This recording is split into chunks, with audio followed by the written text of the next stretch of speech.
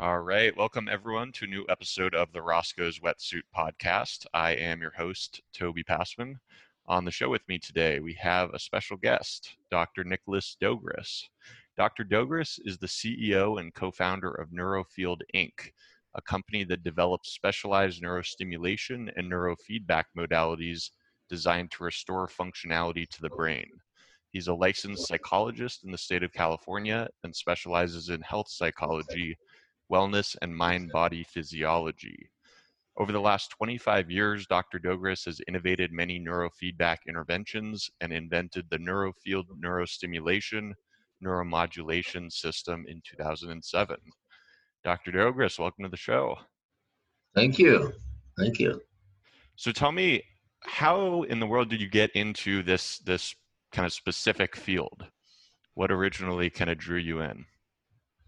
Wow, that's a big question. In my graduate school days in 1987, that's kind of hard to say out loud. I attended Humboldt State University, and at that time, I engaged in my beginning of my career in EEG research.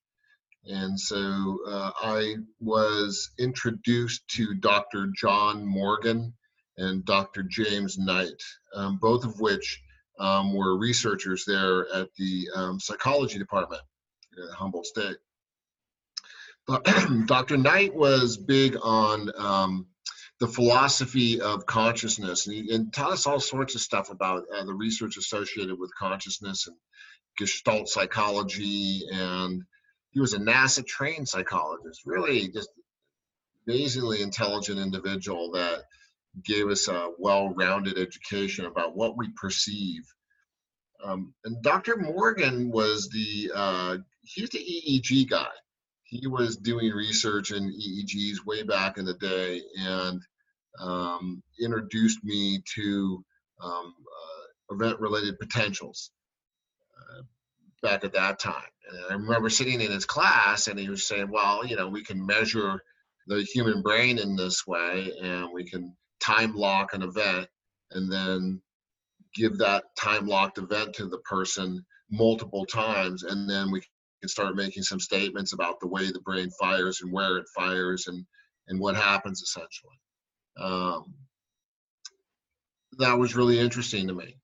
At the time, I had graduated with my bachelor's degree in applied psychology, and I had the intention of actually becoming a NASA psychologist. And so when I was looking at universities, I saw that Dr. Knight was a retired NASA psychologist, and I talked to him about it, and he said, well, if you're interested, I still know people, and we can write letters, and just attend our program and get your master's degree, and then we'll shoot you off over to NASA. And I thought, that's a good idea. And so that kind of drew me into it. But then once I got into the spirit of their program and their education, it just fit me. I've always been a musician. I've always thought of the brain as kind of like a musical instrument. And when Dr. Morgan showed me some of the initial things about the way the brain runs frequency ranges, and it can create all these different kinds of frequency bands at the same time. That was intriguing to me, and I imagined being able to work with the brain at that time, thinking, wow, there's probably some really good ways of being able to heal the brain, a la kind of like Star Trek, ways to be able to use frequency to heal. And that's what kind of started me. And then what do you remember kind of when you first heard about like transcranial stimulation or PEMF, some of these different technologies that you've ended up incorporating into Neurofield? I started researching stimulation before the birth of my son in 2002. I've been trained in neurofeedback for 12 years at that point, doing EEG neurofeedback.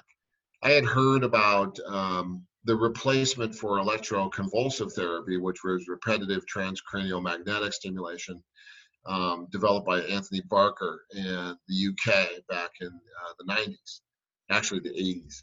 And it was a less invasive method that didn't cause a seizure, and it could help people with profound depression. I was very interested in that, but I had never gone into it deeply until necessity is the mother of invention, basically. And so when my son was born, he was born hypoxic and suffered from a brain injury as a result. And at that point, I thought, I needed a way to be able to rehabilitate his brain. I had worked with a lot of people over the 12-year period doing neurofeedback, and I knew from my experience of working with children that it would take longer to be able to rehabilitate somebody when their injury is multiple years out from the original event. And, to train somebody in neurofeedback, the kid's got to be at least 5 or 6 years old, and it's difficult to be able to do that. So I started looking into electromagnetic stimulation, and that's when I saw Barker's work on TMS, but that was far too aggressive to be able to use on a baby. So then I started looking into, is it possible to use something on the very low end? And in what I mean by low end, low intensity stimulation. And that's when I found the low intensity neurofeedback system, which was called the LENS. I utilized the LENS for a couple of years, and it did have clinical utility with my son. It helped him significantly to start to get better. But we plateaued with the system because there was only a certain amount of output that you could get out of it. And at that point, I realized that I needed something more intensive. And that's why I developed the electromagnetic system. Can you tell me and tell our listeners the story of kind of meeting Brad, your tech guy? Because I thought it was just such a cool way that sort of came about. Yeah. Magical, I guess that's the way you could describe it, huh? Again, there's no accidents. Stuff happens, and I think it's interesting the way we manifest our energy. And I've always been interested in a person's innate ability to create things. And there's a law of intention where you can manifest your thoughts along with feeling to create some kind of reality, essentially. And I was watching a movie called The Secret, and I saw Reverend Beckwith on the movie, and he said, you can create whatever you want. Just say it as if you already have it, and then couple it with the feeling of love, and then it'll become a reality if you just kind of keep focusing on it enough. So I thought, well, okay, I met a radio frequency engineer, and him and I create this device that changes the world. And then I thought about my son. And so it was pretty easy to couple all that together. And 2 days later, I was getting a guitar lesson, and my lesson ended. And the next student walked in, and he said, what's your name? And I said, my name's Nick. And what's your name? My name's Brad. What do you do? And I said, I'm a psychologist. I said, what do you do? He goes, I'm a radio frequency engineer. And I felt time stop for a moment. It was trippy, but it was really cool. And I had the vision of what I needed. I needed a 4-channel frequency generator that could do yada, yada, yada. So I told him, and he said, oh, that's easy. I can make that. And he said, what do you suppose it could treat? And I said, well, I think we can help kids with autism. And he said, that's interesting, because I have an autistic son. And so 30 days later, we had the first prototype, which he built by hand.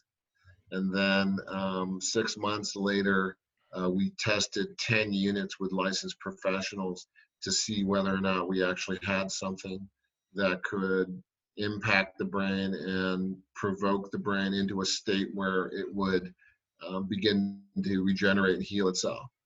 We developed a 3 milligauss device, which is really, really low intensity. I mean, you get far more electromagnetic stimulation when you stick your head in the refrigerator than when you turn this thing on at full power. We didn't know if it would do anything, so we ran a study with 21 subjects, and we took a EEG with each one of them. And then we gave them 100 seconds of stimulation with this 3 milligauss device. And then we took an immediate EEG post and we did a comparison on the groups. And we didn't find any group differences. And I remember looking at the data thinking, gosh, I really thought we had something. I thought that was, we were going to see something.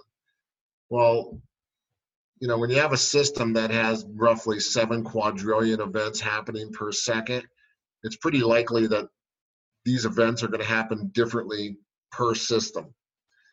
And the odds of them actually lining up are at such a low level are pretty low. And so when I looked at the data and I looked at each subject individually, it turned out that 100% of the sample had significant changes in their brain within that 100-second period of time. They just all changed differently. So we found something, and we found it in 100% of the sample. So we were convinced that you could turn this thing on and it wouldn't create heat and it wouldn't cause any form of cellular death because it was so low level. You're being bombarded with more than 3 milligauss right now. The trick was being able to focus it in a frequency, in a band that the brain could recognize. So that's what we did. And something particularly interesting, I think I remember you saying one time, is that you weren't originally intending to develop Neurofield as like this commercial technology, right? It was started just solely to try to help your son, correct? And then That's correct, yeah. So tell me a little about kind of what sort of took it from that and sort of kind of inspired you to want to actually develop it into a commercial product? Guilt, probably. No. At the time, I was getting my board certification in quantitative EEG, and my mentor was Gordon Hammond. Corey Hammond wrote the Red Book of Clinical Hypnosis. He was one of Milton Erickson's students. He worked at the Utah University School of Medicine as one of their premier psychologists. He was a big guy in the field of neurofeedback and hypnosis. And Corey, I had told Corey about what I had been working on, and he was very interested. I put a unit in his hands and said, "This is what I'm doing. What do you think?" And he ran some field studies on it and came back to me a couple of months later and basically said, I understand why you did this, but you don't have the option of just kind of shelving it at this point, because if you do, it's really just an unethical act if you do that. You have the ethical obligation to release this to the world. And I just kind of I remember feeling my heart just kind of sink, because it's such a it's a big project, and I had no intention of engaging in a big project like this. I just wanted to, hang out in the Eastern Sierra and pluck my guitar and, and not do a whole lot other than that, than work, and be a parent. And, Corey changed my mind in that regard. So I released it. And I wanted to ask you kind of like the sort of challenges. I think one thing that's particularly interesting about you is that you're both, a successful clinician along with a businessman, that you've been able to sort of merge the two together. And I just wanted to kind of hear how, like, some of the challenges that you sort of have faced and been able to overcome just in the process of developing it into a commercial product. Huh. Wow. Yeah, it's a lot of challenges. I think one of the things that is really important to acknowledge is that when people get clinical training, they really get clinical training and they don't get business training. So doctors tend to be very poor businessmen and women. They don't run their businesses in a way where it's financially profitable and ethical. And I've seen this time and time again. And I was really fortunate over the years, especially in the early 90s. I met some people that were clinicians that were just wonderful business people, and they stayed up on marketing techniques and business techniques, on how do you run an ethical practice, how do you generate revenue appropriately, how do you scale, all that kind of stuff. And so, I was encouraged to learn these things as I went up through the years, getting my bachelor's degree. I started learning about these things. I was lucky early on, in my early 20s, just starting to get an idea.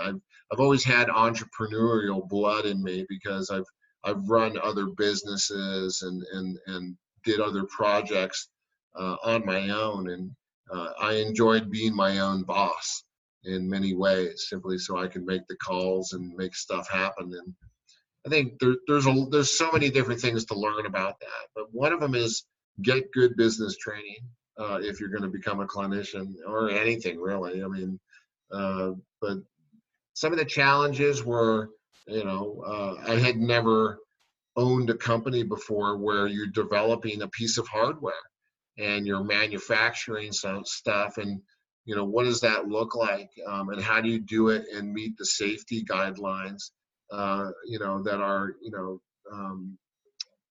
dictated by the FDA. And what does that look like? And it's an arduous process. It's a big process. It's daunting. It's not made for the little guy, that's for sure.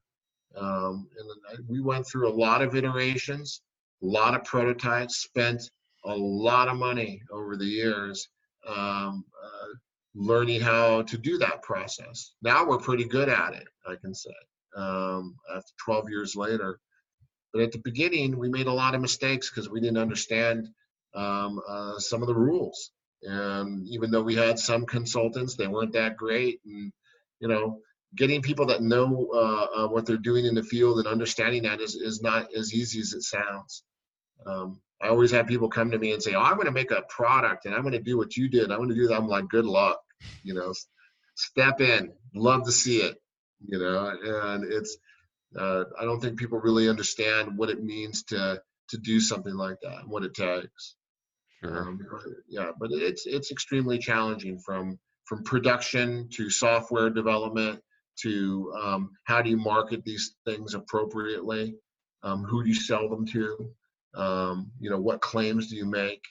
All those things are really important, so that I've dedicated my life to this process. Really, I started when I was 21, I'm 55 now, and it's my intention to go as long as I can muster the strength. But the whole point is to push the field forward so that we can create more devices like this and encourage other people to do so, for the purpose of rehabilitation and regulation of the brain. These are far more effective methods than other methods out there. Awesome. I wanted to switch gears a little bit. I know even with how busy you are, you still make time to comb through a lot of the research, the new neuroscience research. And I wanted to just hear if there's anything recently that you've been particularly intrigued by, any recent findings that have particularly caught your eye. I circled back to the event-related potentials. I started, about a year and a half ago, I want to say about that. I started really getting into computational neuroscience and looking at machine learning. And the people down at UC San Diego, the Schwartz Center for Computational Neuroscience, have developed a little program called EEG Lab. And EEG Lab was originally designed for ERP research, which allows you to time lock an event and look at the positive and negative potentials that are created as a result of this time locked event. And the science now is really sophisticated. It's galaxies away from where it was when I first started. But you can create these events in the brain, and then you can spatially locate them in a three-dimensional space. And when you find them, then you can look at the temporal resolution of these sources. So you can look at the frequency bands. And then you can look at the flow of energy and the connectivity between these sources. And so, for instance, if you have a visual stimulus and it travels, through your eyes to the thalamus and it makes it to the visual cortex, we know how long that's going to take. It's roughly 100 milliseconds. From there, it's going to be projected out to the precuneus and the visual association areas, and then it's going to also be sent to auditory areas. It's going to be sent to the motor strip, and then finally, all of that's going to get sent to the to the frontal lobe. And you can see how the system's actually going to light up and fire off. Now, over the last 30 years, there's been a huge amount of research that's been done in this area, primarily research level, and some clinical. But I'm really interested in applying it to clinical problems like ADHD and depression and traumatic brain injury. And that's what we've been doing for the last year and a half. And now I have a pretty stout assessment system that can look at these latencies and reaction times, gives you an idea of where the system is running at the speeds it's supposed to, and then where it's not.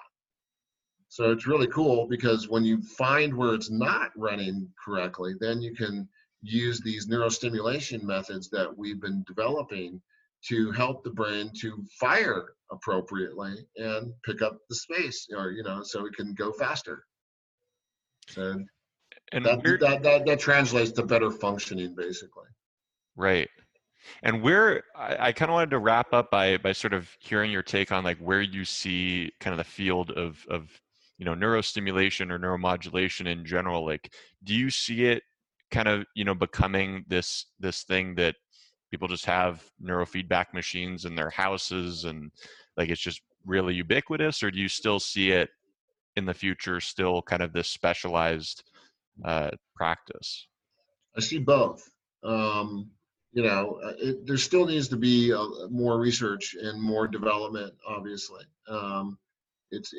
There needs to be a lot of work done on the way the brain works and how to actually stimulate it. Doing it willy-nilly on your own, that's possible, but the type of outcomes that you're going to get are going to be variable. Assessment of the system is really key, and that's part of the things we're working on now. But I think there's going to be more. The direction we're pushing now is really heavily into the clinical assessment and clinical use of these kinds of devices with people with appropriate training that can utilize this and carry it forward. And eventually, I could see a home system being devised where the home user could apply. It's not that tough for a person to be able to give themselves a neurostimulation. Even now, it's not that tough. It's really knowing what to do and where to do it. That's the key, and how long to do it. So, you can buy a bottle of Tylenol, but without the instructions on the bottle, you don't know how much you're supposed to take. Right. And so that's part of what needs to be done here, to solidify this. And of course, a lot further research needs to be done to really understand the nature of these different kinds of pathology. So it's an ongoing process. Awesome. Well, it's a good battle you're fighting. Thank you. So for people who are interested and want to learn more about your work or learn more about Neurofield, where would you direct them to? Neurofield.com. Awesome. That's easy enough. Go check out neurofield.com. Our website has information about the devices that we've developed. Also, if you're interested in the education of neurotherapy, go visit schoolofneurotherapy.com, www.schoolofneurotherapy.com. That's where you can get online education for board certification in neurotherapy and in quantitative EEG and in Neurofield. And then lastly, our clinic here in Santa Barbara, which is neurofieldneurotherapy.com. So awesome. All of those are online resources. Great. And for those of you guys who enjoyed the show, go ahead and like and subscribe to our YouTube channel. We're Roscoe's Wetsuit. And you can also find audio versions of the podcast available on Spotify, Apple Podcasts, iHeartRadio, and we're now on Stitcher. So go ahead, check us out whichever way you want. Dr. Dogres, it was a pleasure having you on today. Thanks so much. Thank you very much. I appreciate it. Absolutely.